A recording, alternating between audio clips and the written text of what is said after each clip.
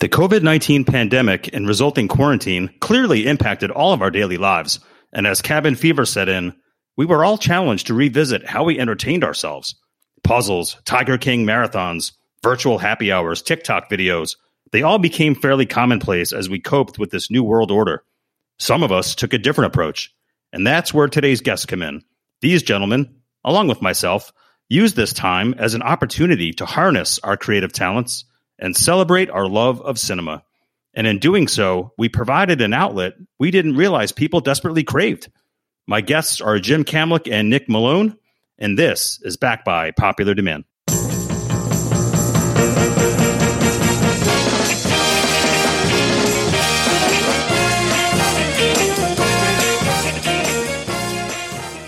Welcome to the show, fellas. First of all, Nick, we got to talk about the outfit. Now, I realize people can't see you, but my brother and I can, and I'm willing to bet that my brother is going to get the reference I'm about to make. You are wearing a blazer and a turtleneck sweater underneath it. And who I think you look like is Alec Baldwin at the beginning of Red October. He got the call from the government in the middle of the night. He had to get on a plane to fly to the U.S. And I'm pretty sure, and I'm going to check this later, pretty sure that he wore a turtleneck sweater with a blazer. Jim, what do you think?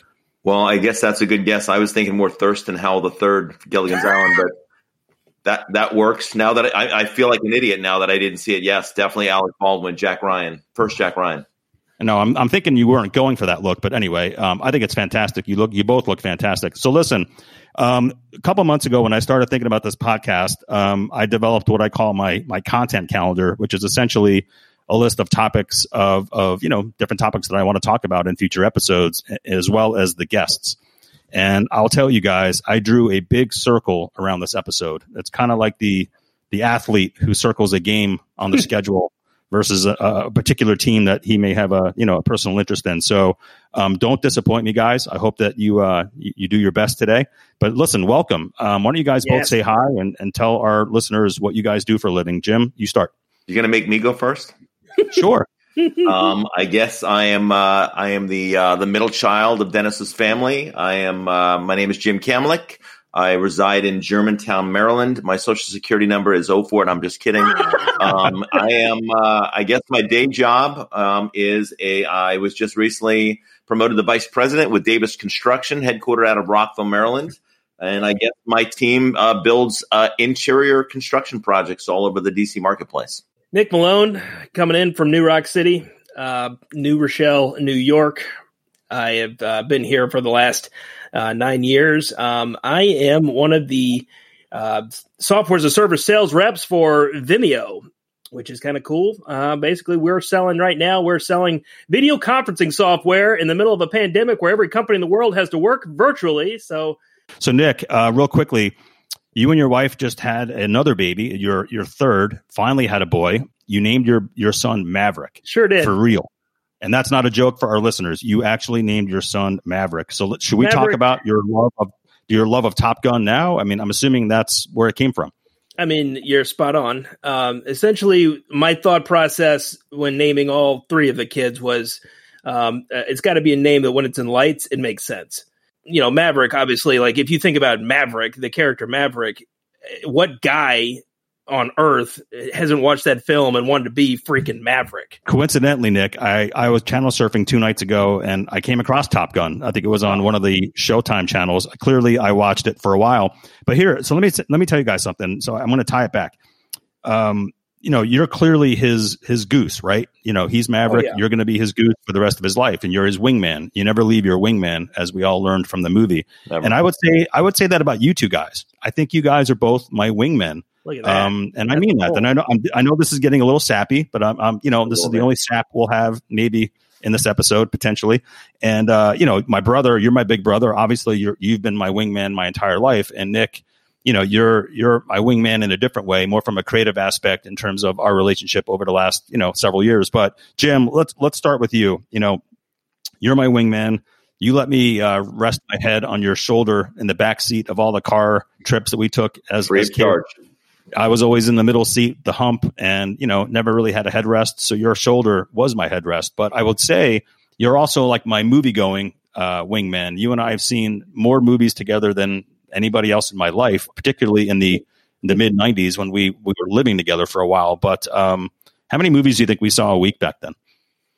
Oh, on average a week, we were probably like maybe 3.5 movies a week, right? I mean, if you're looking for an average. Who had remote access? Who was like, the TV's on, who controls the remote between the two of you? And if it's movie selection night, who has dibs on first selection on what you're watching? Who's saying, all right, we're going, Aliens, or versus somebody like, no, we're going to do On Golden Pond or whatever nonsense. Like who had decision criteria of the Camlix? First off, I'm counting On Golden Pond references. That's one. OGP one. I don't know. I think, Nick, that's a good question. But I think when you have similar movie tastes, I mean, when we're channel surfing and we come across the abyss, there really doesn't need to be a discussion. We just do what we call the remote throw, and that's it. Because basically what we're saying is you're not going to find better than the abyss. There's no argument. Put it down. So that's kind of what we did. That's a fact. Thursday nights, we already knew what we were going to watch. It was the whole NBC lineup with Friends and Seinfeld and ER, and that was just kind of the way it worked. So we were always aligned. But, when I worked in D.C., back when my brother and I lived together, I worked at an agency and I handled marketing for some of the film studios, 20th Century Fox and Paramount. And by doing so, I did a lot of business with the different theater chains in the market. And I got this card. And this was, Jim, I think I had this card for maybe 4 years, I want to say. My name was imprinted on it. And basically this card, which was from Cineplex Odeon, which I guess today is Regal, and it allowed me and a guest to go to any movie any day of the week for $1. Was that right? I think that's what it was, right? Yeah, it was $1. There was definitely money that went across the counter, but it was just insequential amounts. And then every time you and I went to the window, which was often, because like we would go and see 2 movies on a Saturday and maybe see a third on a Sunday and have Hamburger Hamlet in between.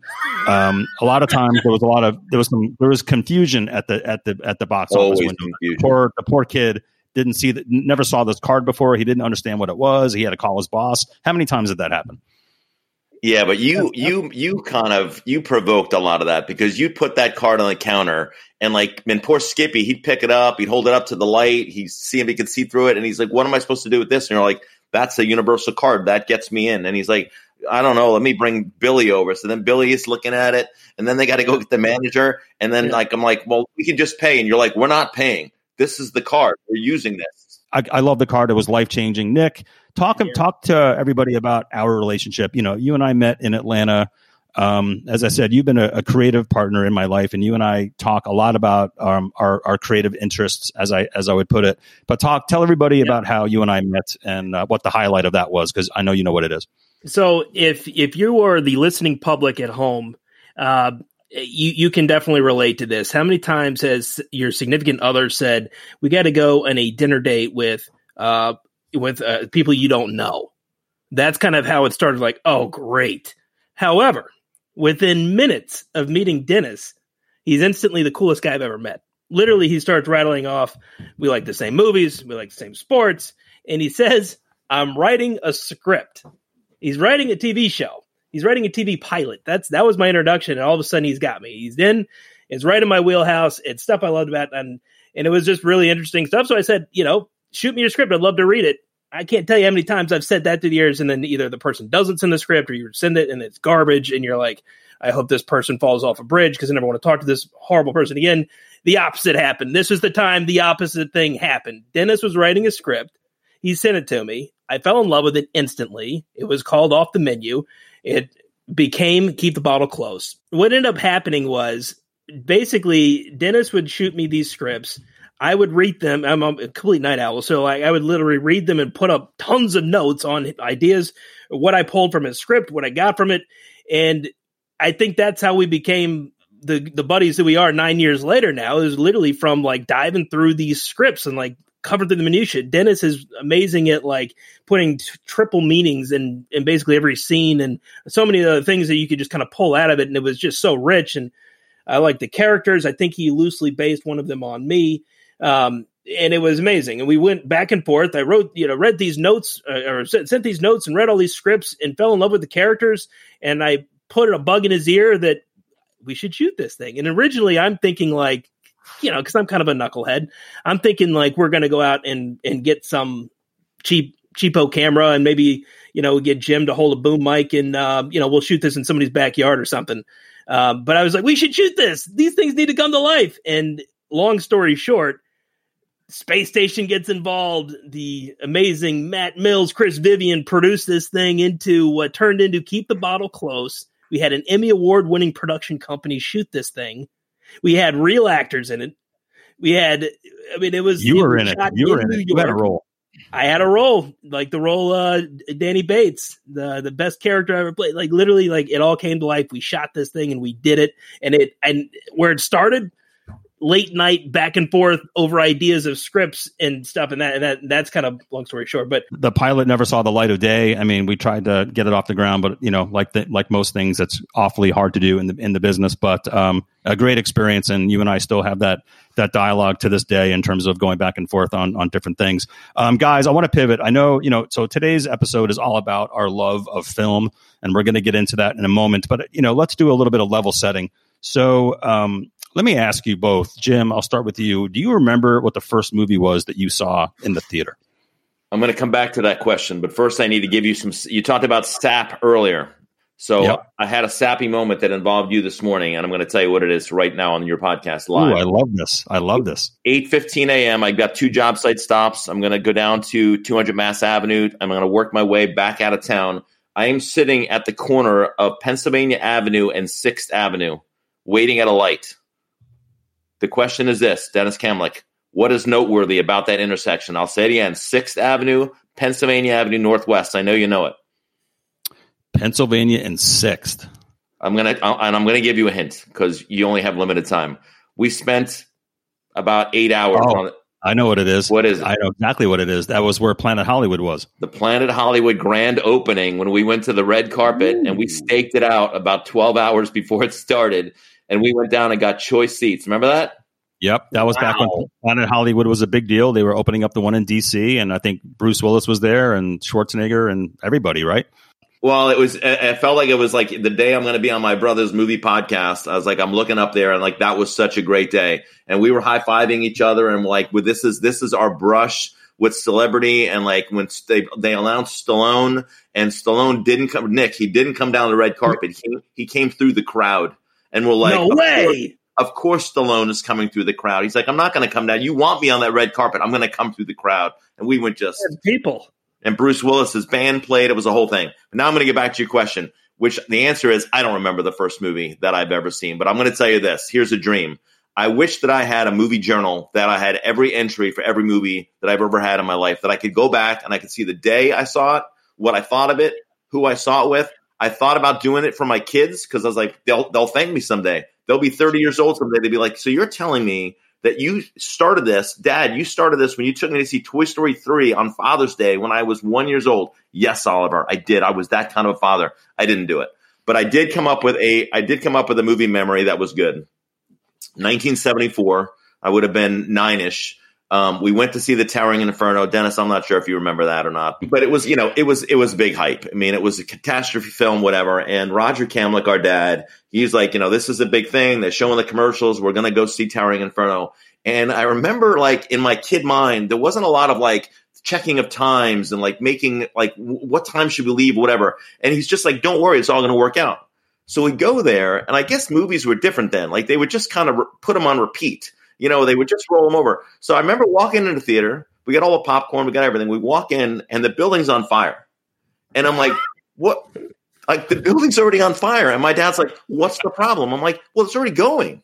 Like, we already missed we don't even know why the fire started. Yeah, and we'll watch the whole thing. And then when it starts again, we'll stay to this part, and then we'll leave. And I'm like, what are you talking about? So, like, to this day, I am genetically incapable of going to a movie late. And every time I think of that, when I don't think there's enough time, I think of Towering Inferno. I'm like, I won't ever see a movie that's already started. I just won't. I won't. I'm so stubborn. I'll never see that movie. To this day, I haven't seen Any Given Sunday because they started the movie early at the theater per my watch. Still haven't seen it. I won't see it, Nick. You should see it. Scenes. I mean, before I throw it to Nick, I would say my first movie memory involves Dad too, I guess. I remember seeing Star Wars, and I know that was 77. Yep. I remember seeing that in the theater vaguely. I remember Mom taking me. I think you guys went to Great Adventure or something, and I was too young to go, and I was pissed off, so she took me to go see that. So that was it.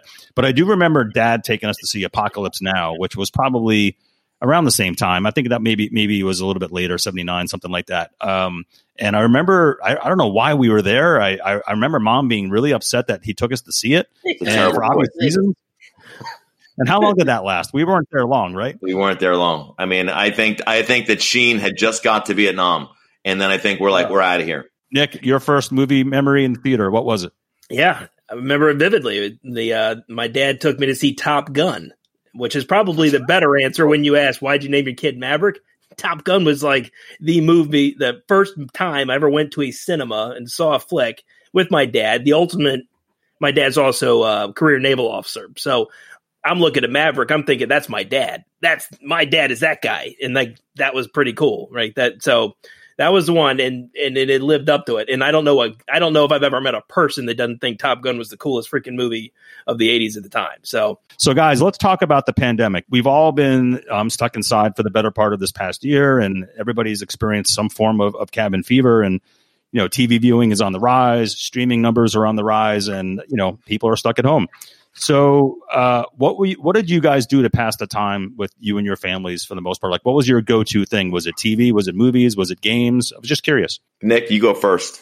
I mean, I got to be honest. Like, my kid's a little younger. I got a 6-year-old, 4-year-old. There was a lot of let's go to a random park and walk.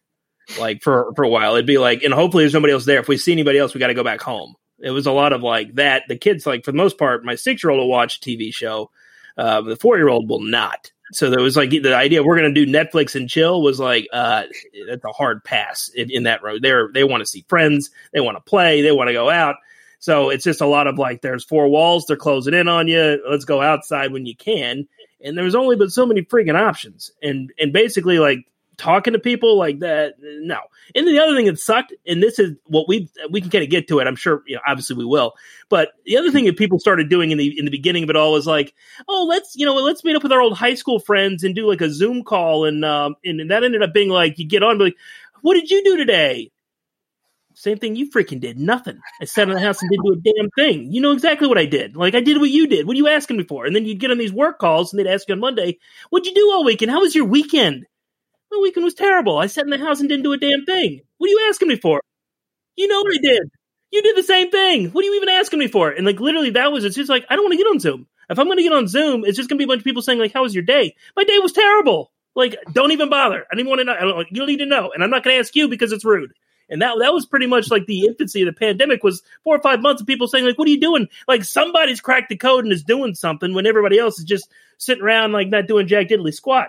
So nobody cracked the code. But Jim, did you guys crack the code in Maryland? I don't think we cracked the code. I would know it if I cracked it, right? I mean, they send you something. Yeah, when you crack it, you get like a medal in the mail or something. Because Amazon's delivered so much stuff here. I feel like if there was some kind of certification for the code being cracked, it might have gotten mixed up with all the other stuff I bought during the pandemic. Yep. It easily, yeah. Well, so listen, I mean, Nick brought up the Zoom thing, so I want to talk about that because I know the virtual happy hours became a really big thing. I would even say like maybe pretty much right away. Yeah. A lot of people were meeting up with their friends and having drinks. I admittedly did that with a few of my college buddies a couple times. And but midway through the year, I remember having a conversation with my brother. We had a particularly tough summer with our family. Conversation for another day. And Jim, you had mentioned to me at one point, when things kind of calmed down, that we should do a screenplay reading of Glengarry Glen Ross, which is one of our favorite movies. We quote the hell out of it as most men do. And and you kind of planted the seed, and we talked about it. I'm like, yeah, that'll be fun. We'll get a bunch of our friends and we'll all play one of the roles and we'll do it. But it kind of just went away. We didn't really get into it. And then I think it finally resurfaced maybe in the fall, and you started getting a little bit more serious about it. Like, let's do this. So I'm stealing your thunder, but this was your idea. So tell everybody about how that started and what came from that, because this is what we're going to talk about today. Well, I feel like with my thunder being stolen, I think it was just that. I think I was like, what's it going to look like? And I think what Nick just said was right. We're getting on Zooms as a society. We're just looking at each other. And I said, well, what would it be like if we actually, instead of doing just the Zoom where we're all drinking together and laughing, what if we had like an organized thing and we rallied around something? So you and I have been talking about doing Glengarry Glen Ross. We know enough people in our inner circle that we could assign roles to. You and I both kind of grabbed some quick roles, and then then I was off and running. And then I think our biggest problem with that was, trying to get the script, because every search that you do for the Glengarry Glen Ross script, it takes you to the Broadway show, and it doesn't take you to the film's script. So you found it, and I will give props out to you. You spent a considerable amount of time taking the Broadway script and translating it for our Zoom call, and you recreated it into the, you put the Alec Baldwin part back in and the way it should be. And then we ended up being the self-appointed producers of the thing. And we started assigning roles. We didn't have casting. We're just like, hey, Todd Sehorn, shout out Todd Sehorn. Todd Sehorn would love to do it. He loves that movie. And then it was kind of off and running. I don't think there was any more magic than that, other than the fact that we're like, I think people will embrace us. I think they'll be weirded out. But then I think once they see that we're just a bunch of guys and girls trying to have fun, I think it'll be embraced. And that was exactly that. You referenced the screenplay transcription, is the word I like to use. And listen, it was a complicated process because, we could have easily just found the screenplay and just assigned everybody roles and just read off of that version of David Mamet's, script. But, going back to our love of movies, we wanted to do the version that we're all familiar with, right? The one that we all saw in the theater, the one we all saw on video. And obviously the Baldwin role alone is one that everybody quotes. We wanted to make sure we had that version. So what I decided to do, and I've done this on all of the ones we've done since then, and at some point I'm going to pass the baton to one of you two idiots, because I need somebody else to do this besides myself. Because when you're about to hear what I'm about to tell you, you'll realize how crazy this is. But what I did is I followed the movie essentially second by second, and I had hit play on my Blu-ray, and I would let like 5 seconds unfold, and then I would hit pause, and I would literally type whatever I just heard, whatever character, whatever scene, and then I would hit play. And then I would do it again. And a lot of times you had to listen to each scene, or each line of dialogue, I should say, 3 or 4 times before you actually got it, because Mamet wrote so fast and there's so much fragmentation in his writing and then the way Jack Lemmon performed things was vastly different than Al Pacino. So you had to like play each line over and over again. It took me a week to literally take I know you did. And listen, and the funny thing is, it made me appreciate the brilliance of that movie in so many different ways. Not only the writing, which is tremendous, but the performances and how each actor, the visual tics, all the little things that they do that you don't really necessarily think about sometimes. But when you watch a movie as obsessively as I did when I did that, so obviously I felt 99% confident that the final script that we all read was the film version, and maybe there was a few typos here and there, but so that was the starting point, Jim. Nick, you were involved. You played the Alec Baldwin character. I can't believe we gave you that. That was the plum role.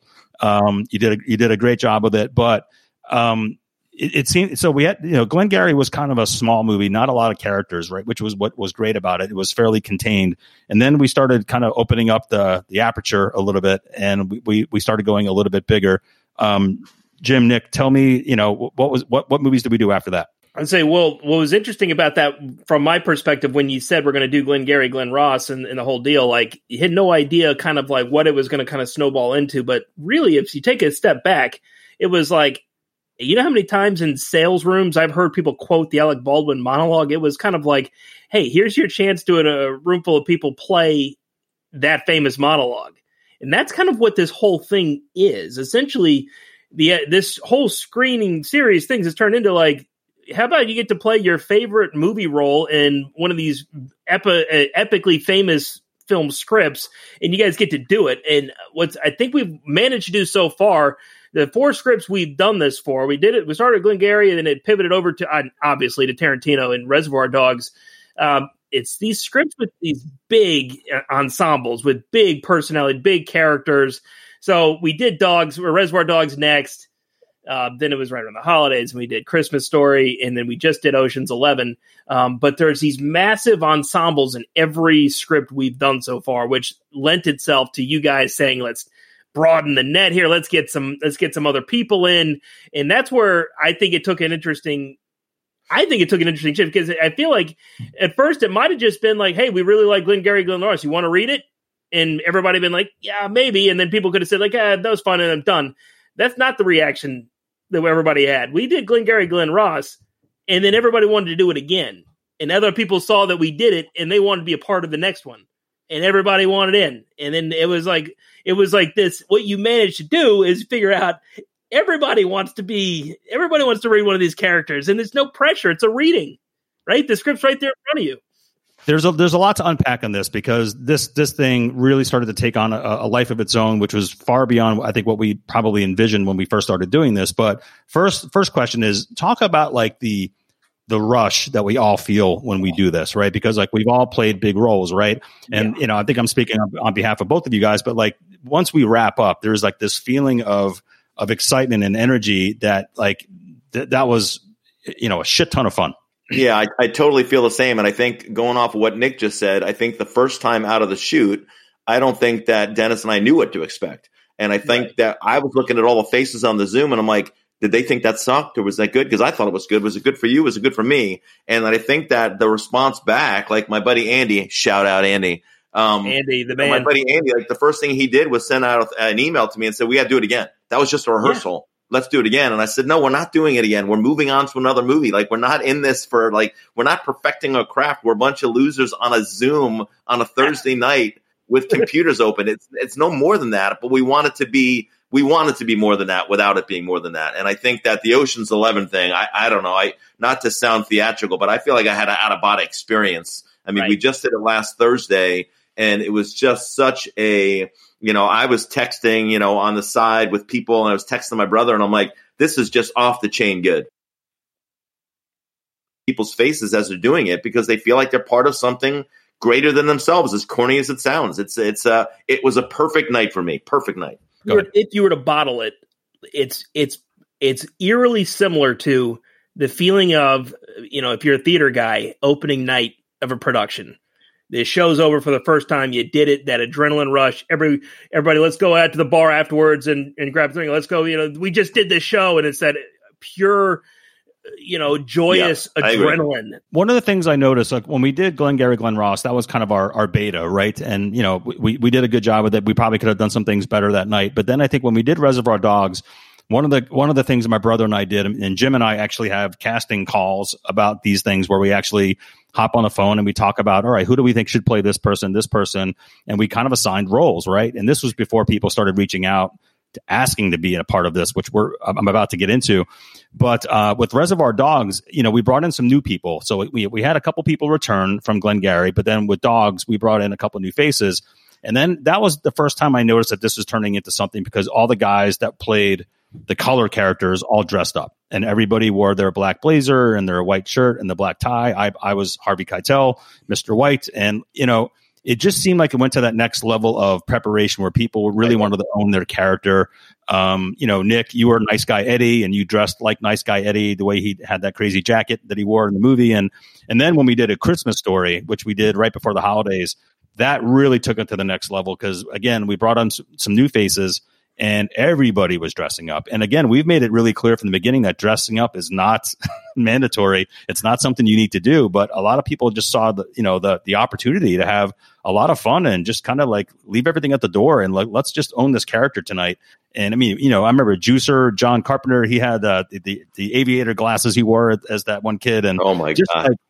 And then to your point, Jim, Ocean's 11 was kind of like, we've hit our high mark so far. It just went to a whole other level in terms of people's preparation. There was a lot of spontaneity, Nick particularly, and I think the bar has been raised, and I think that, like you said with Reservoir Dogs, when all of a sudden all the screams start popping up and you see everybody in costume, and then again last Thursday with Ocean's 11, when the screens start popping up and everybody's like, you could see how embraced they are in their character with the costumes and the props. It is a new level in it, and I know I don't want to steal our thunder for later on in this podcast, but it's challenging to try to come up with something that could match the intrigue and the excitement of Ocean's 11, because I really enjoyed myself. Oh, we're going to top it. It's a 100% fact. We're topping it. That it was the high water mark, but dude, that water's going high. We're talking tidal wave high. It almost kind of took on like this element of like, not only everybody doing it, they're not like, oh, this is fun. They're all kind of thinking, what's my role in the next one? It's growing. It's turning into like, for first it seemed like a cool book club, and then it turned into something else. And it's edgier. It's almost something more like, it's like Fight Club. It's like, now I want to do it. And I really want to, everybody's thinking like, I want a lot of lines next time. And I want to have a big moment in this. And it's like people turning into like the movies that you dreamed about as a kid. It's your chance to play that guy in the film. It's that kind of vibe. And it's people like, they're not only just saying like, yeah, maybe I'll casually do it again. They're like, I want more to do in the next one because I love that so much. Yeah, I mean, one of the things I noticed, which I found fascinating, is when we started promoting, Reservoir Dogs, and again, we obviously use social media and we post all the photos of the Zoom session, and I remember one of my former colleagues reached out to me that day, and he sent me a private message, and he's like, put me in, coach. I got to be in the next one. Like, he's like, I don't care what movie you guys are doing. I got to be a part of this. He's like, I can't believe you're doing this. He's like, how long have you guys been doing this? I'm like, we haven't been doing this that long. It's a fairly new thing. He's like, I got to be in it. And then I remember like while we were doing Christmas Story, I was getting, real time texts from some of our readers. She had my friend Emily, she sent me a note that night while she was doing it. And she was like, I've had a really bad week, and I can't tell you how much I needed this. Like, this is just so fun. And then I think I'm speaking on behalf of both of you guys when I say that, like, after we wrap one of our readings, my phone is like lighting up. I mean, like, I get a text from everybody. I mean, every guy, every woman that's in our cast, they all text me and say, thank you again. What a great evening this is. I can't believe that you guys do this. I can't wait to do it again. And like, I feel like, joking aside, like, why do you think that is? Like, do you feel like this is just like, we all secretly want to be actors? It's just like, yes, we want to play make believe. Like, there seems to be like an itch that this thing is scratching for a lot of people. I think that, I mean, Jim, you've got to relate to this, right? You theater guys, right? If you've ever done a show, the fun of being an actor in a show, you're getting a taste of it, and it takes like, it's almost like it's like if you're bowling and you got the bumpers up, everybody's good at it. That's kind of what happens in a reading. You take a lot of like the really difficult elements of doing something. It's like you're reading a script right in front of you, in front of the thing, and it kind of frees you to take big, wild choices on the reading. And people do make big, wild choices because you've got the total safety net of it's just a Zoom call. And people are like, you're getting the vibe of like what it's like to actually act a character out in front of an audience. Now the audience is us. It's us doing it in the community. So it's a super safe room. Everybody's kind of vulnerable because we're all kind of doing it together. So, but you're still getting that. I'm performing in front of a crowd. I'm playing a character in front of a crowd. And it happens to be really iconic characters, which is even cooler than maybe some of like the little theater you might have done somewhere else. But you're getting that. Like, I'm going to be an actor. I'm going to actually get the vibe of some of like the really rewarding parts of acting without some of the more challenging parts of it. And, we're bringing in people that don't know each other. I mean, This isn't all people that we went to third grade with. This is people that, from the market, and I know, and friends and whatever. And we're putting them on the screen, and they understand that, like, there's no awards being given out. It's just a bunch of people coming to have a good time. But I think you get jazzed up. And like Nick, you referenced the theater before. It's like, when the show is over and you do curtain call, and, you take the applause in because all actors like the applause. But then, like, once you break and you get out of your costumes, you're just jazzed up. Like, and that's why actors like, are we going out? Where are we going out? Because we're just jazzed up. You can't just go to bed because you're all jazzed up. And like, you're right. It's the same feeling that after doing this. That's what I felt last week. 100%. Yeah, I mean, I one of my friends from Ocean's 11, he sent me a text that night, and he said, he did Reservoir Dogs as well. And he said, this reading tonight and the night from Dogs are two of my favorite nights of my life over the last 6 months. And I think he just meant that, we're all going through some tough times between, the pandemic and what have you, and that, and as he put it so eloquently, he said, you guys are giving us a gift with this reading initiative. And I was kind of touched when he wrote that. But Nick, you talked about the criteria of the movies we choose, and I want to get into that, but let's take a quick commercial break. This episode of Back by Popular Demand is sponsored by The Waffle Company, the first ever get and give pet bed company in the world. which means for every bed sold, they donate a bed to a shelter dog in need. That just makes me smile. Those who know me will tell you how much I respect animal rescue, and I adore my 2 boxer rescues, Sammy and Gabby. And trust me when I say that they love their waffle bed. My dog dad stock went up big time when their waffle arrived. Whether I'm watching a favorite movie, a baseball game, or listening to music, one of them is always lounging on their waffle, gnawing away on their favorite shark chew toy. Waffle beds are made with organic cotton canvas and filled with pure K-Pot cotton, which is lightweight, hypoallergenic, and eco-friendly. The beds come with 2 washable exterior layers that are very easy to reassemble once clean. It looks brand new every time I wash it. Look, you love your dogs. I sure love mine. And we'll pretty much do anything in the world for them. So get them a waffle. By doing so, you're ensuring a shelter dog can sleep better at night. And that should make you sleep better at night. Order them at waffleco.com. It's spelled just like the breakfast waffle, but with an O. Again, that's waffleco.com. And as a thank you to listening to this podcast, be sure to use the promo code Dennis20 to receive a 20% discount on your purchase. The Waffle Company is based in Columbus, Ohio, and all of its products are made with great care right here in the USA. Okay, let's get back to the pod. Okay, so criteria. Now, I stand behind the 4 that we've done so far. They're all phenomenal choices in their own right. But I had asked each of you guys as homework to let's talk about the movies that we choose. Why they're the right choices? What are the boxes that these films need to check? Jim, start it off. But I think that this list has evolved in the 4 that we've done. So, I mean, if you would have asked me this question after Glengarry, I might have only had 2 items on there. But now, my list is, an ensemble cast. I call it a rewatchableness quality. I know, Dennis, you and I are big fans of the Rewatchable podcast, but I mean, it's got to be a movie that's it's in everybody's quiver, that it's quotable and all that kind of stuff. My next one was heavily quoted. I mean, here's a new one that I've added, but costumes and or prop friendly, because I got to tell you what, when you take a smaller part, there's a lot of watching the entertainment going on. Ocean's 11, my buddy Chris Condon, he was the amazing Yen. He's got 2 lines.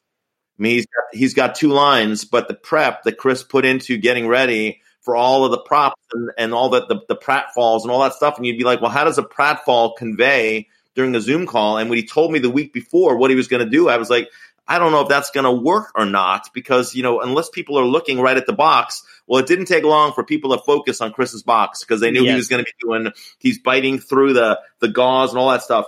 I think it's got to be a dialogue-driven script. And then my last one, it has to be fun. Not saying it has to be a comedy. Ocean's 11 wasn't a comedy, but it has to have a fun quality to it.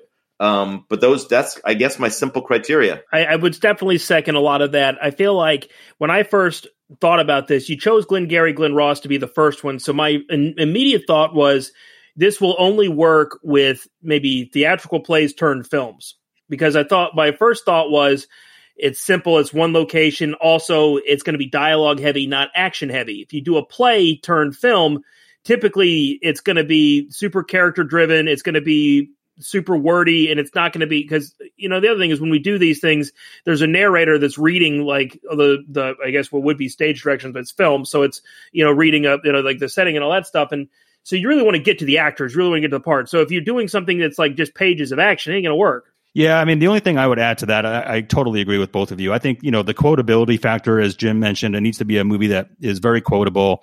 And what I mean by that is really like movies that we all know pretty well, right? These need to be like lines that I think everybody sort of knows. If you run into somebody at a party and you start quoting When Harry Met Sally, that is, it's pretty easy for you to start to kind of throw out some of the dialogue from that film. And I think that has to go. And Nick, I completely agree with you that I think that it needs to be movies that have fairly limited or like intimate settings, right?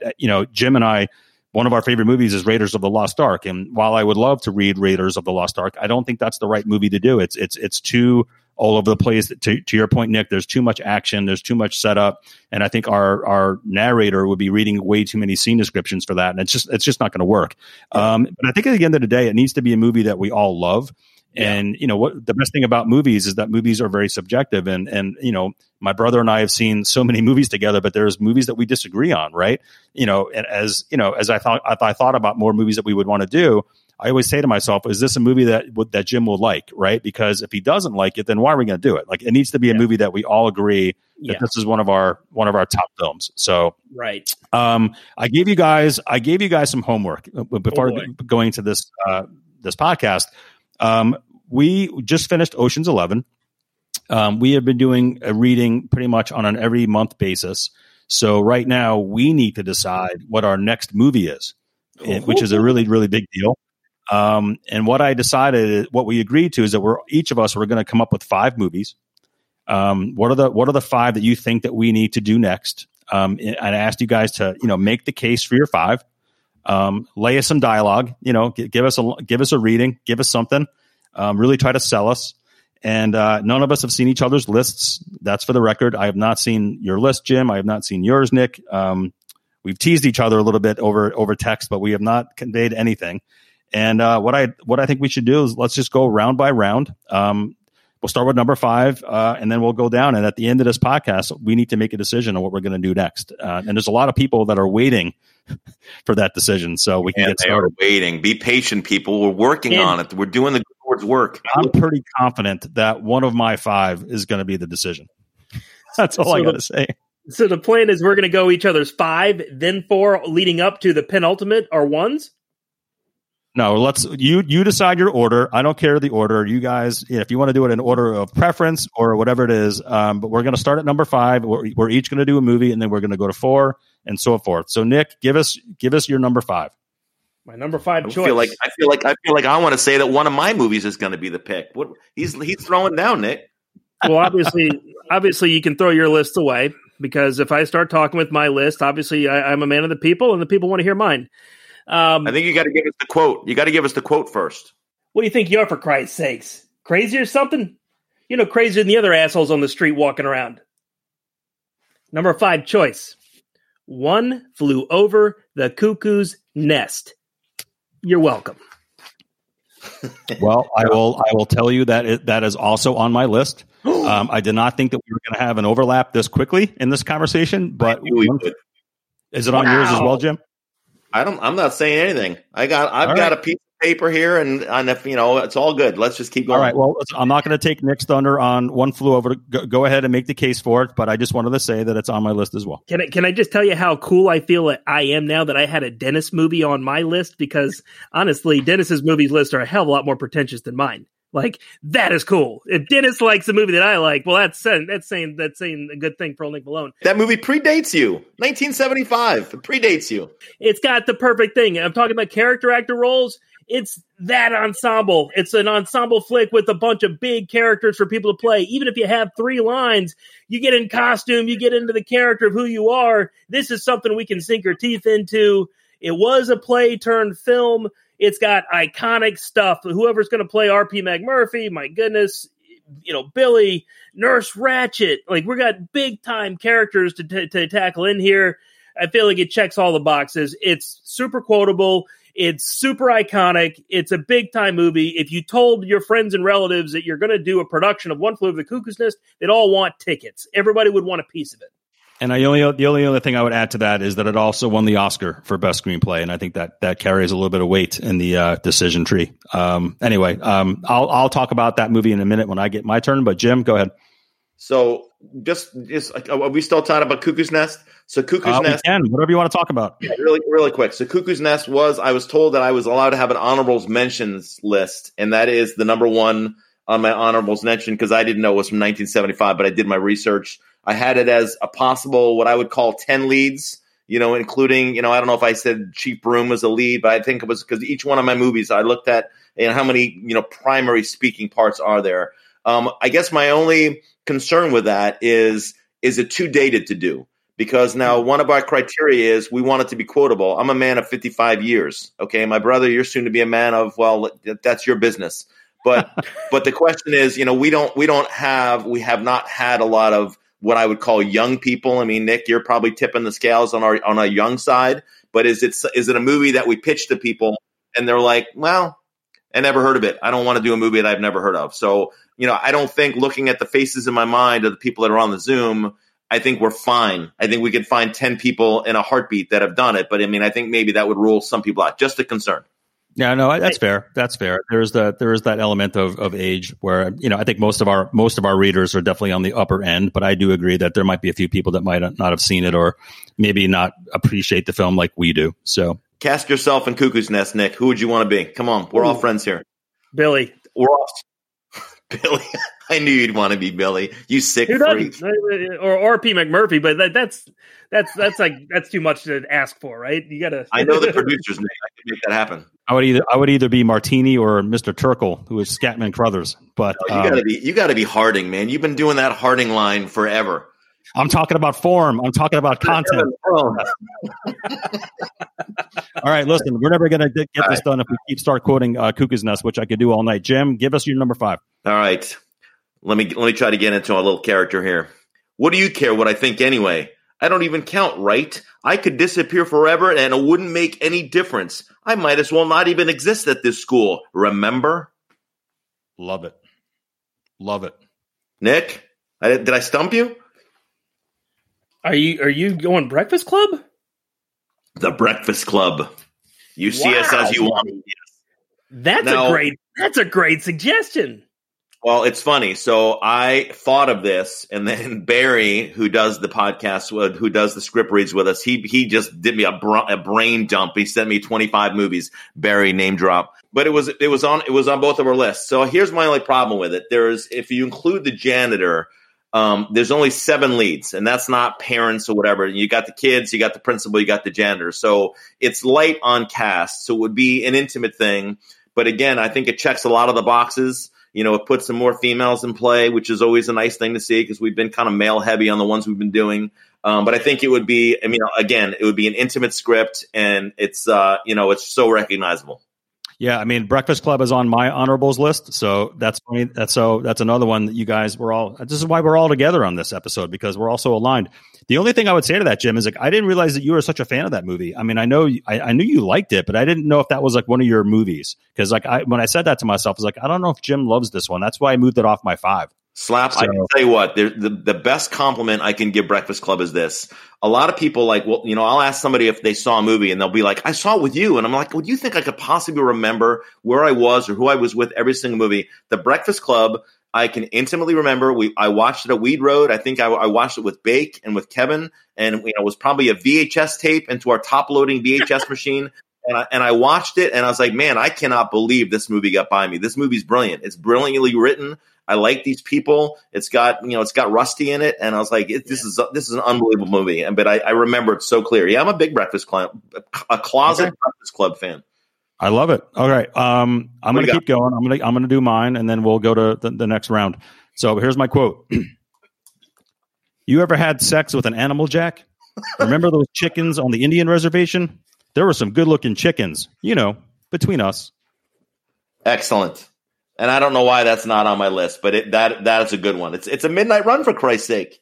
Midnight Run. De Niro, Charles Grodin. So here's the deal. It's one of my favorite movies. The characters are phenomenal. You got Jack Walsh, you got the Duke, you got Jimmy Serrano, you got Marvin Dorfler. I don't think, to your point, Jim, that it's a huge cast. So I think that would be one of the things I would say, it's on the smaller end of the kind of movie that we would do. But great characters that you do have. The quotability factor is huge. We've quoted that movie all the time. The dialogue is superb. I think that Midnight Run, I think it's just a matter of when. Nick, how do you feel about Midnight Run? Just curious. It's a very cool selection. And that's one both of you guys just named off ones that I probably would have put on my list had I thought about them going into it. Midnight Run being a great Breakfast Club. I can't believe I missed that. Okay. Let's keep going. Nick, give us your number 4. Well, we haven't really talked about super stylized scripts and I kind of feel like to a degree, because we've taken on ourselves to be costume driven and prop driven and kind of take on that kind of stuff. I almost feel like super stylized scripts really would work, even though ordinarily when we did Glengarry Glen Ross, I didn't really think in that vein. So my 4th one, I kind of thought, what if we went into the old Wild Wild West?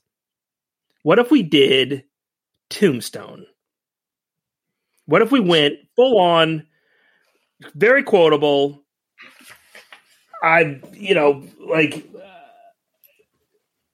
you tell him I'm coming, and hell's coming with me, right?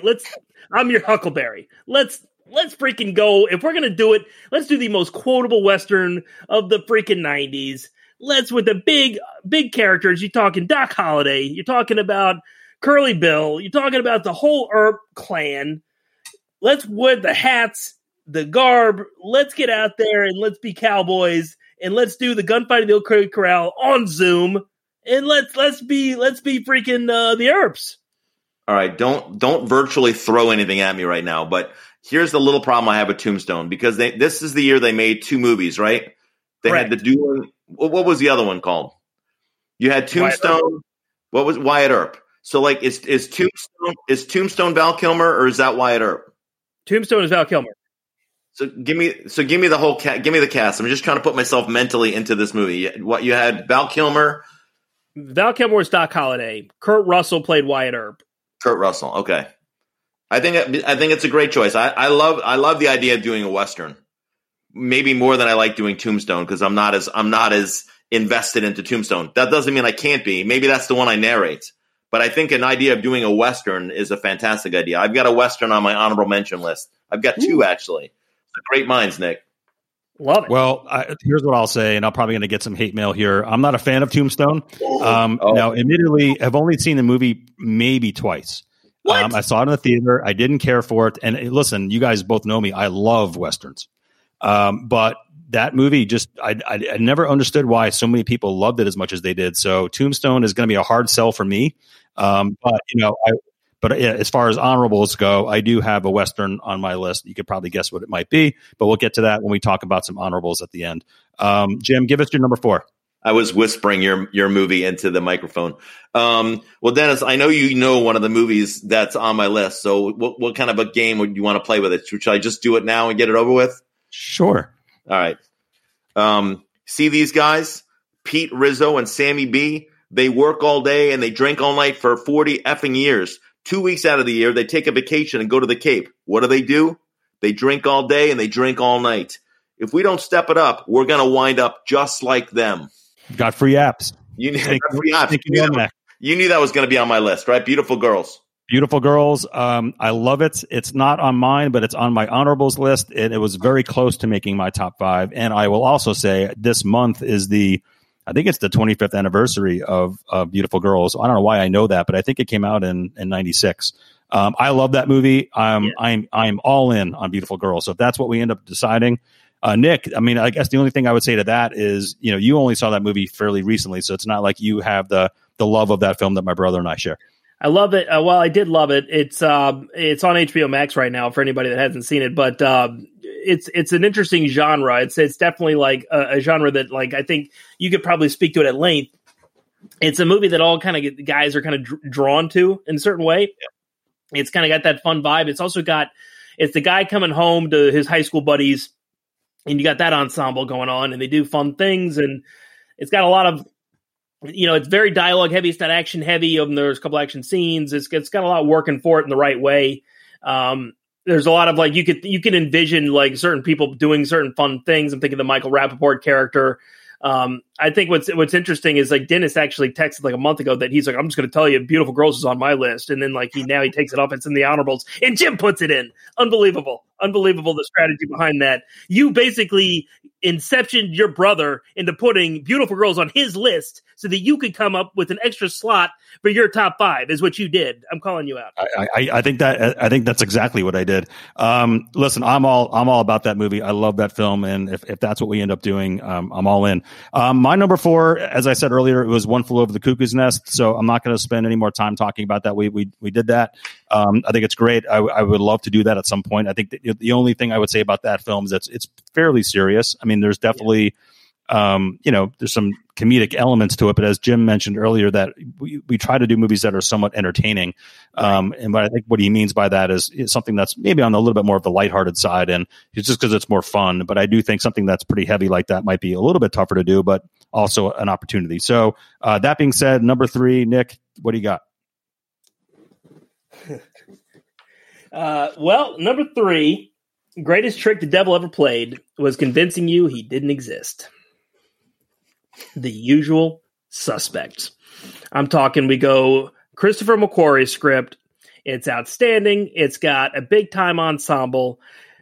Just think about the lineup of the dudes having to say, "Give me the keys, you fucking cocksucker." And like in the ways we go into that, it's going to be hilarious.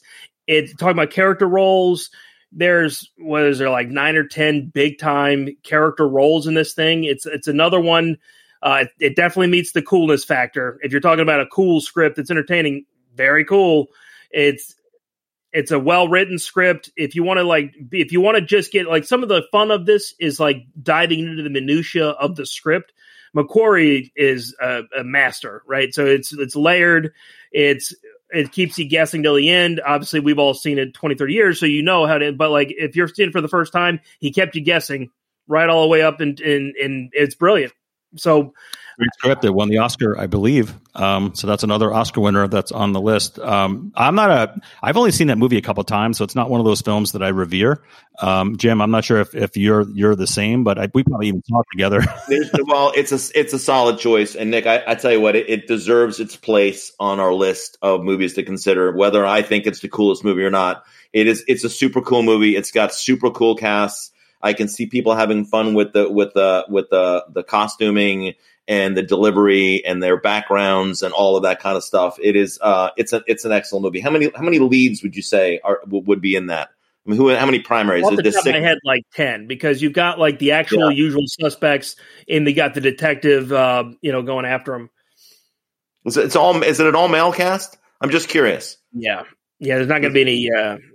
No, it's not going to be any women. That's it. That's the thing. We're pointing we're definitely noticing that how few women characters are in these great films. Like, what's wrong with Hollywood, for crying out loud? Write some damn women characters for us in our favorite movies. No, I'm a big fan of that. That's a really smart choice for this. I agree. Yeah, that's your pick of the night so far, I think, as far as I'm concerned. But okay, who's up? Am I up? Number 3. Well, I'm going to pick it before somebody else picks it. All right, here's the quote. They beat up on a weakling. That's all they did. The rest is just smoke-filled coffee house crap. They tortured and tormented a weaker kid. They didn't like him, so they killed him. Why? Because he couldn't run very fast. I got a little bit into Ken Weinberg there. A Few Good Men. Little Aaron Sorkin. I was waiting for that. I knew that would be on your list. Had to be. It was on my list. I deliberately didn't put it on my list because Dennis suggested that possibly Jim would put it on his. Few Good Men, one of my all-time favorites. Aaron Sorkin, gotta be like top 2 of my favorite writers. That being such a quotable script, such a great one. Tons of characters, lots of smart things going on. It's entertaining. It's also got some serious elements. We do well. Guys, a couple of readings we've done, we've had some really good, nice, dramatic moments in these readings. Yeah, I know, right? We pull that off okay. We're going to have to bring Renner back in. Yeah. Oh, bring Renner. We're going to bring the 2 Matts. That's going to be the 2 Matt show in that. Listen, I think A Few Good Men is a great choice. I'm not surprised by it. I'm all about it. I think it's a great script. It's one that everybody knows very well. I think we would have no problem getting that one off the ground pretty soon. So I do think that's on the list. I think that's got to be pretty high up there. I see Nick as Kendrick. Kiefer Sutherland. I want to see you play some evil. Okay, I'm gonna keep this going. Here's my quote. Well, you just fulfilled the first rule of law enforcement. Make sure when your shift is over, you go home alive. Here endeth the lesson. Untouchables, 1987 got him off. This will be our second David Mamet film.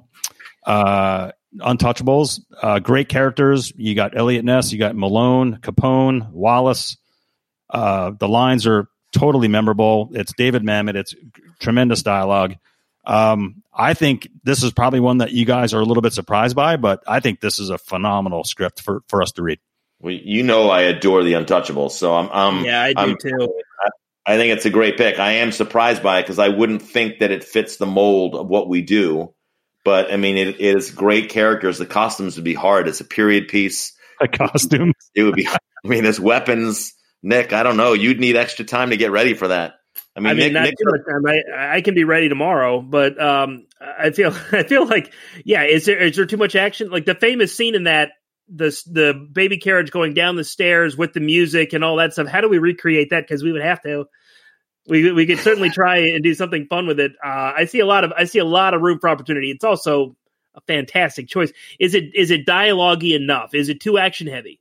I don't know. Like there was talk about us trying to up our game with sound effects. So I think that would be a perfect vehicle that we'd have to roll out some sound effects. Like, I mean, it's almost like where we have a narrator and then we have another guy that we charge with, you do nothing but sound effects. So highlight your script and be ready at a moment's notice for gunshots and baby carriages. I don't know. Oh, that's a great idea. If we choose this movie, I know that night Jim is going to get on Amazon and buy fake Tommy guns, and he'll be sending me pictures of that momentarily. I do think there's a decent amount of action in that movie, but I actually watched it fairly recently, and it's got a lot of dialogue, and I do think that you'd be pleasantly surprised. Anyway, that's mine. Let's go to number 2. Nick. Okay. Hello, my name is Inigo Montoya. You killed my father. Prepare to die. This was something somebody suggested during the Oceans reading. It hit me, and it was like, oh my God, yes, it's stylized, but the more I kind of want big characters so that if everybody's playing a role, they're playing a big character role. Where else to look than The Princess Bride? My goodness. Everybody in it is going to be an ultra stylized big character. You want to own the role? This is a film that you can certainly own the role. We've got some super iconic, big time roles to do. There's a lot we could do with it. Even from an action standpoint, I know one of the things as an actor, I did in acting class, the sword fight between Wesley and Inigo. Maybe we do a virtual sword fight. We've done crazier things in these Zoom calls. I don't know. I think Princess Bride, I heard somebody suggest it, and immediately as soon as I heard it, I thought it's on the list. And I can't, and I couldn't pull it off the list. It is a super fun movie. It is out of all the movies that we've listed tonight, and there's some great ones. I think that one tops for most fun. It's the most fun movie, and it might not actually be the most recognizable movie of all the ones we've done tonight. So I think that's an excellent choice. I can't shoot any holes in that one. I think that's great. Jim, what do you got? I'm still in awe of the Princess Bride. All right, so I tried to come up with an abstract quote so you guys wouldn't be able to guess it right away. Sometimes it still hurts. You know how it is, man. It's like you wake up every day and it hurts a little bit less, and then you wake up one day and it doesn't hurt at all. And the funny thing is that, well, this is kind of weird, but it's like you almost miss the pain. I love it, Jim. Let me give you a quote, and then we'll discuss this on your list.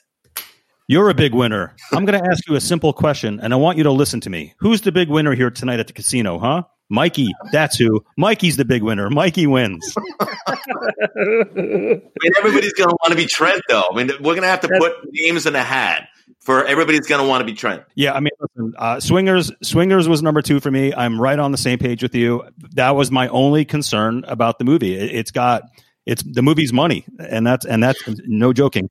And it's one of the more 90s movies that were quoted than any other that I can think of, but it's got a really small cast. And I wouldn't say two characters that are going to be like the ones that everybody wants to be. You either want to be, Vince, or you want to be, Mike, and that's it. Like outside of those, like it drops off steep after that. Like there's not going to be a ton of dudes that you want to be besides one of those two guys. Like, that's so, because I thought about Swingers at length because it fits a lot of my bucket, except for the fact that it's not a big enough ensemble. The ensemble isn't used enough. I don't disagree, but I don't think those are enough. Those are enough grounds for us to not consider it. I do think it's one of those movies that everybody quotes. It's just one of those movies of the 90s, right? And everybody quoted that movie for such a long time, and I think that would be a blast to do. But I agree that's only a couple plum parts, and everything else is going to be fairly secondary. So, well, I mean, if I could add, it's just that when you pick something, and again, I had Swingers down. I had like 5 primary leads. I was probably counting Heather Graham as a lead, but it's when we pick Swingers, I think of all the faces for our beloved Ocean's 11 cast and calling them up and saying, hey, sorry, guys, your efforts are not needed on this specific night because we've chosen a smaller vehicle to do. And it's like, what do you then I'm looking at the heartbreak and they're like, well, you didn't find us. There's nothing for me to do. Nothing. We have nothing. You could be the waitress in Vegas if you want. Well, okay, I'll do it. But, then I think then what's going to happen then too, Dennis and Nick, is that maybe I break my own rule. Maybe we let people participate maybe we let people watch, like maybe our cast of characters, even if they don't get cast that night, they still want to be part of the fun. Because I got to tell you what, if you guys said I'm out, I'm sitting this one out, I would still be sitting there with my glass of wine watching the festivities, because I tell you what, it's more fun than watching a movie on a Thursday night. So, but I'm not sure if we're up to that or not. But I guess that would be I know this was my pick, but going with a smaller cast, you don't get as many people involved, and maybe it's not as fun, or it's a different kind of fun. Yep, I agree. Anyway, all right, let's last round. Nick, take us to the finish line. What's your number one? I think with this one, my number one here is probably, if I was picking, like, this is one of, I mean, I like all these movies a lot, but if I was to say, like, if the question was different, if the question was like, what are your top 3 favorite films of all time? This would probably be in one of those buckets. And this is also the most recent of the films I chose. And I don't know if you're going to be able to pull this quote. It's a little bit obscure, but, why would a reviewer, make the point of saying that someone is especially not a genius? You think I'm not a genius? You didn't even take any time. Have I seen this movie? I'm a huge Wes Anderson fan. And so, like, a lot of this for me is like looking at the screenwriters and picking out like a script of the writers. So, like, obviously I'd go with Mamet, would have gone Sorkin for sure. But also, like, I'm a huge Wes Anderson fan, like his scripts. And if you're picking, like Tarantino, like if you're going to pick one of his movies, which one makes most sense? Royal Tenenbaums. And it's got a massive ensemble, super quotable, big time characters to play, a lot of layers to the script itself. So it's smart, it's funny, it's quirky funny. The quirky actually helps in this case because it adds to what you can kind of bring to the reading. If costumes are playing a role in this, like Wes Anderson spends a lot of time thinking about costumes in all of his scripts too, and like Tenenbaums kind of checks a lot of the boxes there. If I was to pick of the Wes Andersons, I'd probably go Tenenbaums before I would go Rushmore or Life Aquatic, which are the other films that I love, or Darjeeling Limited, which is another good one. But I feel like I might go that route. Maybe not as much as Princess Bride, but I feel like I liked it. Yeah. Dennis, weren't you and I just talking about that as a possible? We were. I mean, I love Royal Tenenbaums. That's my favorite Wes Anderson film. I agree with everything Nick said about why it makes sense. It's got great characters, great dialogue. It's a great movie to do a reading for. But it's one of those films that, I think, Jim, I don't know if you love it as much as I do. And that's something that should carry weight in terms of making sure that it's a movie that, you feel like you have a really good relationship with. And if you don't, then it's one of those films that we shouldn't do. That's just how I look at it. Well, so. I don't know. I mean, I agree, but then I disagree. So it's like that. I don't think me not having a love affair with that movie is enough of a reason not to do it. I mean, I'm all for the fun. And it's like, that's a perfect movie for me to sit out and be the narrator on, because you know what? We all got to take our turn being a narrator, because you're the unsung hero. We got done the other night. The first thing I did was I thanked Ken Kemp, because he did a lot of heavy lifting with being the narrator on Ocean's 11. So, I mean, again, I would gladly volunteer my services for something that I'm not as passionate about as you fine gentlemen. But that's my opinion. Got it. Also a good script to be the narrator for, because there's a whole Alec Baldwin monologue as the narrator in that thing, which is pretty good. Yeah. Yeah, there's actual narration in the film itself, which makes it even a nice added layer. Jim, what do you got? Well, first off, Nick, so you're saying you dressed up tonight as Jack Ryan and Red October's not on your list? So you just you fake left and went right? I didn't go Jack Ryan. Dennis put that on me. I'll gladly take it. I thought I'm following Brad Adgate on this freaking show. Like, I got to show up with a little bit of class and sophistication. So I thought pocket square and smoking jacket, and I'm going to come and try and be presentable, because I'm following where this guy left off, and this guy's like the king of Forbes magazine, for crying out loud. I got to be a little bit classy on this thing. So I got to show up a little bit. Turtleneck, right? Smoking jacket. This is velvet, my friend. It's Hold on, I got to take a screen capture of you. As I'm going to have a debate with my Facebook friends tomorrow. Is Nick dressed as Jack Ryan? Hold on, it's totally Jack Ryan. All right, sorry, I didn't mean to. It can't even be debated. He totally looks like Jack Ryan at the beginning of Red October. It's like that's totally. Slam dunk. I'm going to do a side-by-side photo thing on Facebook, Nick. Don't worry about it. I'm going to take care of everything. All right, my number one. I mean, I'm sure you know what you know where I'm going with this. 1994, 8 leads. Watch ye, therefore, for ye not know when the master of the house cometh. Yep. I had a feeling that might be your number one. Shawshank Redemption. Shawshank Redemption. Okay. I mean, I could have went. I'm not going to go through honorable mentions, but yeah, I mean, I guess the thing for Shawshank again, I guess I could say it's not a feel good movie, even though I don't think there's a movie that makes me feel as good as Shawshank at the end. So I mean, I guess I would make the argument that it is a fun movie. It is a good feel good movie. It's got a lot of great dialogue. There's a lot of great leads. I think it's just a perfect thing. So now if I can shoot bullets into it, I think we get into another problem. Problem is a strong word. I think when we did Christmas Story, you've got somebody narrating and then you've got somebody narrating. So I think that because Morgan Freeman, you might get tangled up in that a little bit. And I think maybe, Dennis, when you do your script polish, maybe we got to figure out a way to make it not so much the narrator so that, that Red gets to do more. But anyway, I think that's the only thing that I see wrong with it. It's also like 6.5 years long, right? I mean, Jesus, like we're going to be reading this thing. We got to start that thing at like 12 noon because we're going to be reading that thing till 3 a.m. for crying out loud. It's not a little script. And then whoever's transcribing that sucker, he needs like a team of assistants transcribing underneath him. I mean, listen, it's a beloved film. I've told people this in the past. My very first job out of college was working at a PR firm, and we did the PR for The Shawshank Redemption. So I got to read that screenplay, and it's without a doubt one of the very best scripts I've ever read.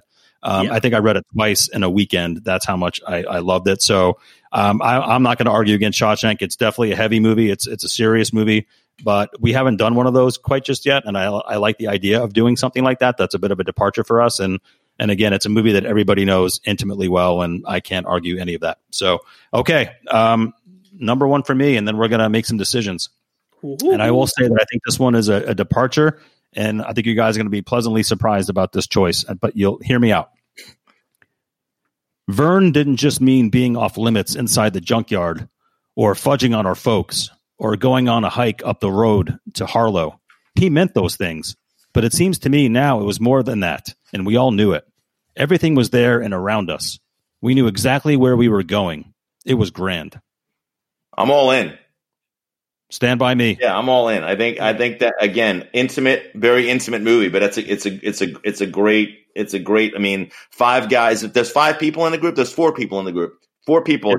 There's 4 kids, and then you've got Kiefer Sutherland, Ace. You've got the narrator, Richard Dreyfuss. I mean, there's a lot of secondary characters. I do think it does have a bigger ensemble beyond just the key 4, but certainly I think there's enough for people to do. Yeah, it's great. I'm surprised by that answer, Slap. I got to tell you what. I mean, it's a solid choice. I mean, it really is. But I'm surprised that was your number one. I love the dialogue. I think it's one of those movies that's kind of timeless, and I think that there's something interesting about us. A lot of us playing younger characters, which we did in The Christmas Story, which we had a lot of fun with, and I think this is a movie that everybody again just knows so well and has quoted it so many times, and I also think that the music element of it is pretty interesting, and that there's probably a way that we could probably tie that into our reading as well. So, all right, listen, I wrote everybody's down, so I'm going to do a quick recap, and then we're going to wrap this thing up. Nick had One Flew Over the Cuckoo's Nest. He had Tombstone, The Usual Suspects, The Princess Bride, and The Royal Tenenbaums. Jim, you had Breakfast Club, Beautiful Girls, A Few Good Men, Swingers, and The Shawshank Redemption. I had Midnight Run, One Flew Over the Cuckoo's Nest, The Untouchables, Swingers, and Stand By Me. Wow. I don't know how we're going to make this decision, but I'll start. I guess I'll start, and then let's just take it from there. If I had to select a few of those as top candidates for us to do, I would choose The Breakfast Club. I would choose Beautiful Girls because I just think it's such a fun script. I would choose Shawshank. I would choose Midnight Run, and I would choose Stand By Me. Okay. What do you guys think? Give me your short list. Go ahead, Nick. I'm thinking. I mean, I think that we got that's tough. I think that maybe Princess Bride I would probably revisit that on the criteria. I would say Breakfast Club, and I think that A Few Good Men. I'm really glad you brought that one up. I feel like, geez, we could probably. I mean, all 15 of these are I feel pretty good about. I think that when you're trying to whittle it down one over the other, let's just say we're saying we're never going to do these. We've got this list, but I would say all right, we had some success here the last 2 readings with Christmas Story and with Ocean's 11, when we brought in, some of the female characters, let's try and not pick one that's going to leave out some of those. And we brought that in. We should probably expand on that. But when you suggested Breakfast Club, it was kind of like one of those, why didn't I come to that one on my own? Just kind of jumped out as oh, that's an obvious one. It's just one of those obvious, if you told people we're doing a reading of that, I think a lot of people would be immediately kind of drawn to the idea that I keep coming back to that one. Can't disagree. Let me throw out a crazy concept. Just let me get it out. What if we were to pick two, and what if we were to cast two films simultaneously?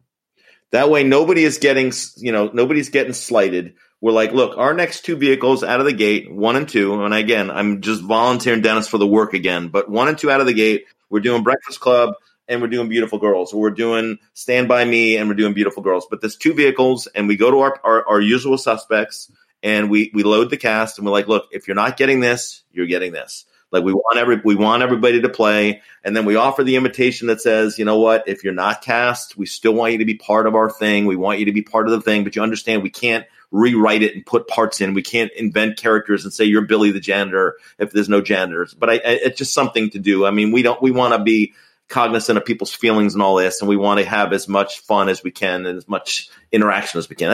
I'm throwing it out there. No, I love it. I mean, and if anything, it sets us up for the next 2 months, and we know what we're working towards. So I think that's great. If we choose to today, and we get started on getting the scripts done and get these things cast, I think that gives everybody something to look forward to. So, Jim, if you had to choose, I guess let's drill it down even further. If you had to choose your two, what would they be?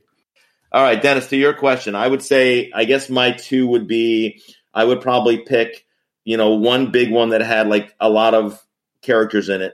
And then I would pick maybe a small one to counteract it if it's not as many characters. I would go Beautiful Girls, and I only say Beautiful Girls because I think it's got 4 female leads. And as much as we would like to tap Amy and bring her back, I think to have some more females in the cast would be wonderful, hoping that she would be one of them. But I think Beautiful Girls has got, it's got 11 people. It would be our first, I guess, romantic comedy. So I guess we would check the box on that genre. And then maybe from that, maybe we throw in, maybe we throw in a Stand By Me, because we really haven't done a movie like that before. Knowing that we're not saying no to any of the movies on Nick's list, we want to do this. We don't want to crank one of these out every day, but I think we're on a once a month pace. We talked about maybe going once every 3 weeks if we can get Dennis some writing help. But anyway, that's I think Stand By Me and Beautiful Girls. Those are heavy hitters.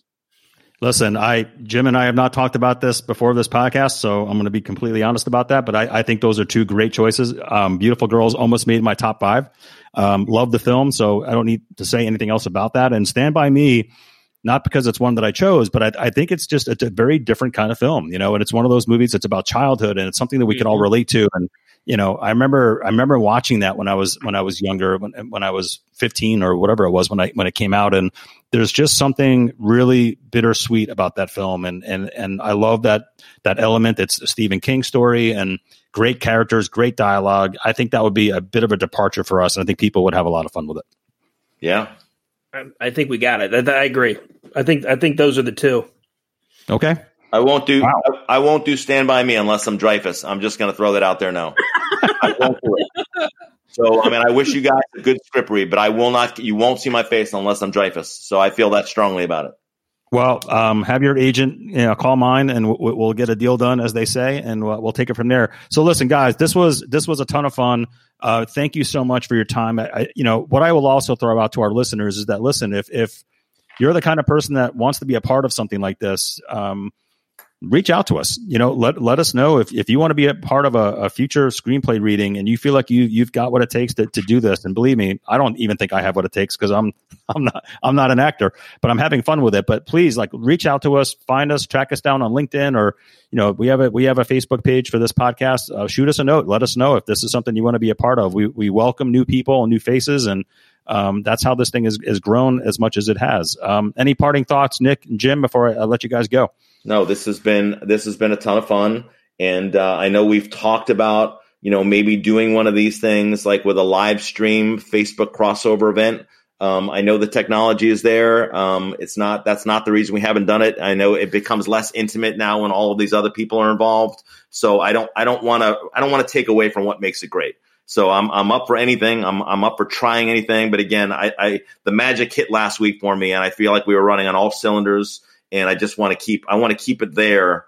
I mean, that's my thing. Like, so now I've seen it. I've seen the light, and I want to keep it at that level. That's all. I love it. Love it. Nick, anything to add? I hope we do this for another friggin' 30 years. I think it's like the best, and I feel like it's going to keep growing. It's going to keep growing, and I feel like we just gotta just like ride this freaking wave as far as it'll take us. I'm all in. But yeah, it's a lot of fun, and it's fun hanging out with you guys. You Camlicks are classy guys. I thoroughly enjoy these evenings, and I'm excited to see where this thing goes. Guys, beautiful girls, and Stand By Me are in the queue. I guess that's my cue that I better get started with those scripts. I want to give a shout out to John Carpenter. You and your family are in our thoughts, brother. We love you. Guys, thank you. Thanks for listening, everybody. Stay cool. Stay cool forever.